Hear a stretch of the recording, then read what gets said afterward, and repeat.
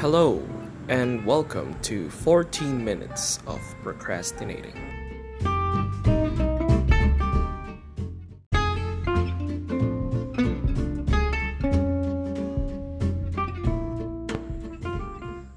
Last month, there was this online essay writing contest that was initiated by Barista Solutions.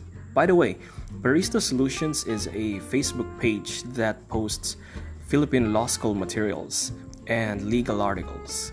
Now, the essay must revolve around the theme, which is the role of law students in upholding the rule of law. And they added 3 main questions that should be answered within the essay. And that is what we're going to talk about today.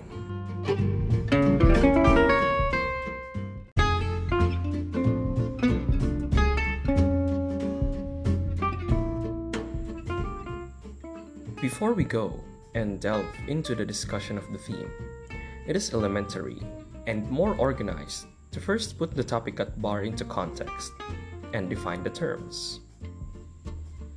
The 2 significant elements or terms in the theme are, first, law students, and second, the rule of law. Now, what are law students? Rather, who are these law students? Basically, this is very self-explanatory. A law student is a student that studies the law in a school that provides legal education. Let's go to the second term, the rule of law. According to the Merriam-Webster dictionary, the rule of law is a situation in which the laws of a country are obeyed by everyone. This simply means that no one is above the law. I find this very important because the law is the instrument towards justice. It's like the bow that enables you to play the violin. It's like the peanut butter in a peanut butter sandwich. Now imagine the state or a society without laws. Such a situation is described by Thomas Hobbes as the state of nature, wherein it's every man for himself. There is no security, there is no guarantee of justice. That is why it is essential in society. Lastly, I would like to share a more comprehensive definition of the rule of law. This is taken from the Philippines Development Forum, posted in the website of the Department of Justice.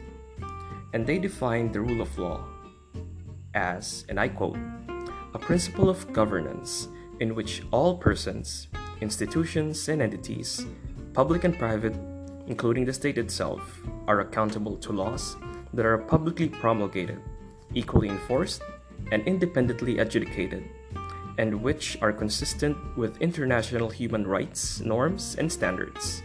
It requires as well measures to ensure adherence to the principle of supremacy of law, equality before the law, accountability to the law, fairness in the application of the law, separation of powers, participation in decision-making, legal certainty, avoidance of arbitrariness, and procedural and legal transparency.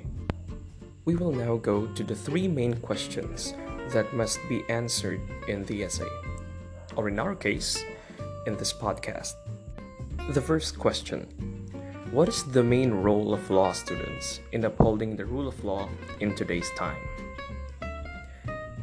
To be honest, I have a very simple answer for this.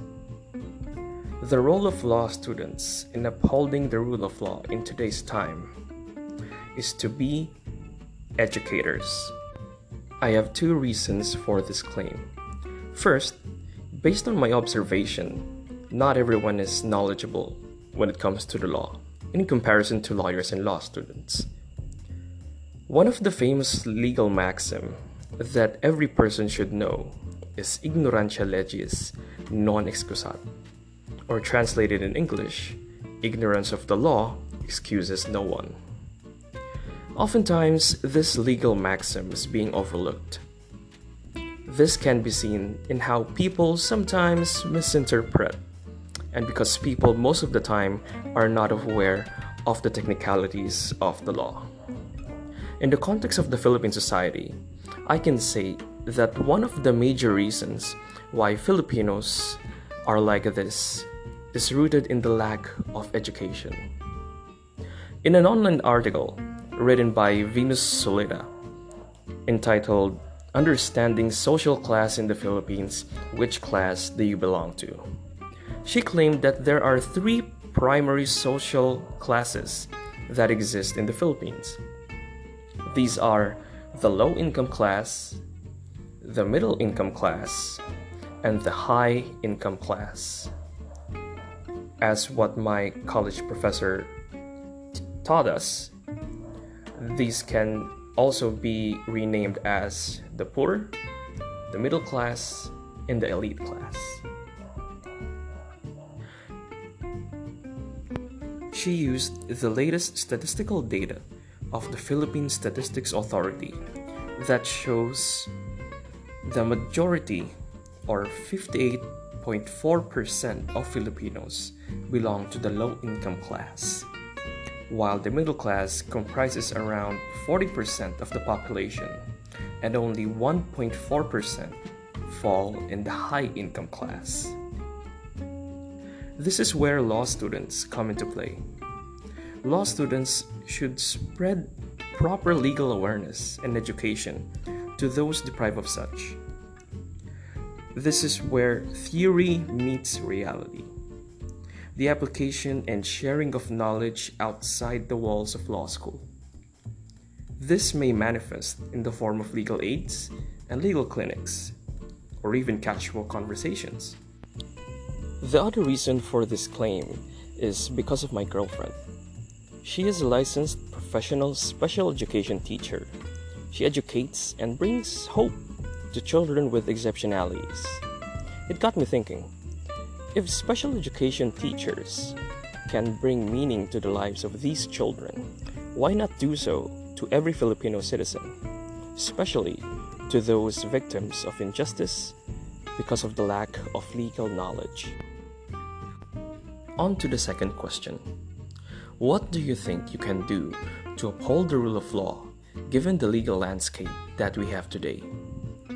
Now, I'm certain that this is in the context of the very situation that we have today.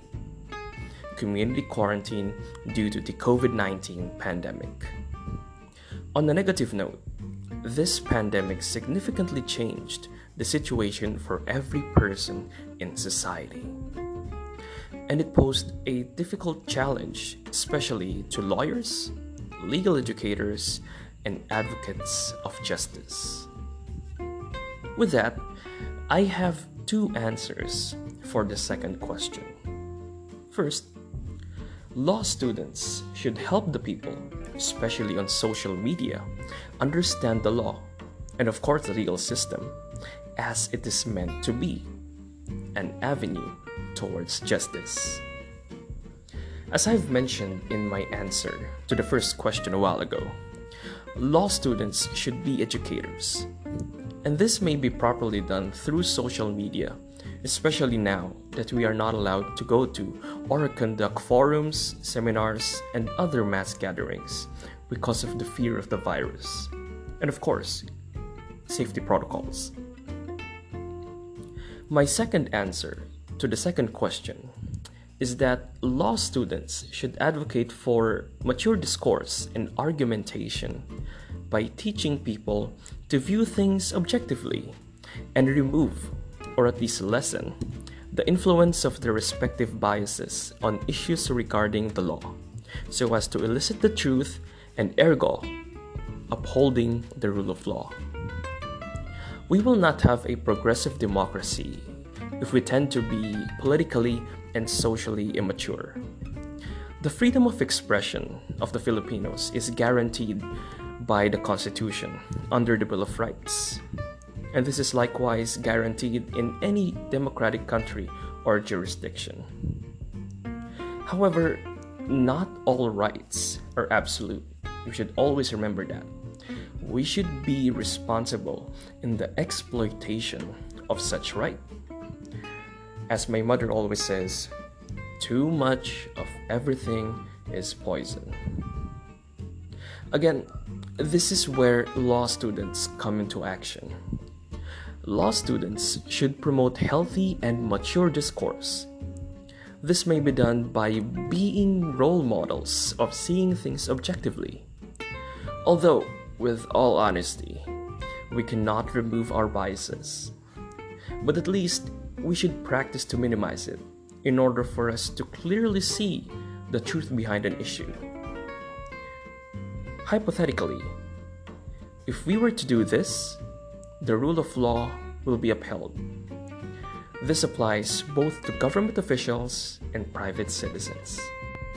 Let's go now to the third and final question. How can you influence other law students in promoting a progressive legal system and maintaining the profession's respect to the rule of law? If I were to answer this in a very academic and legal way, I would answer this in the light of legal ethics, specifically by using the Code of Professional Responsibility. But let's not complicate things. Besides, I have a very simple answer for this. How? By continuously reminding them the very reason and purpose that moved them to enter law school and pursue the legal profession. I would like to further explain this by citing a portion of the ruling in the case of Burbay versus Makulta.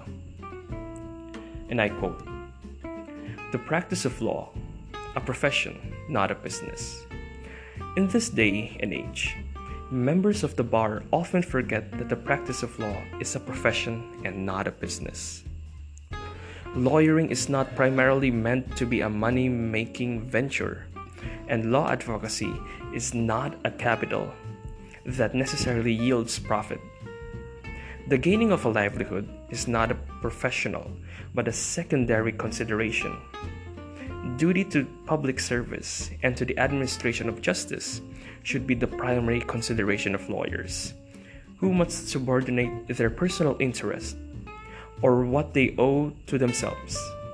The practice of law is a noble calling, in which emolument is a byproduct, and the highest eminence may be attained without making much money." End of quote. Come to think of it, I think this applies to every aspect in our lives. Whenever we are in the course of doing or pursuing something, and we lose motivation or hope in the middle of that undertaking, we should revisit and go back to the very reason why we decided to do or pursue that certain thing in the very beginning. If you reached this portion of the episode, thank you so much from the bottom of my heart for listening, and also for having patience to my ever so boring voice.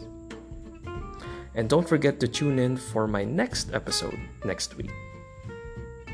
So I guess that's 14 minutes of procrastinating. Now, go back to what you were supposed to do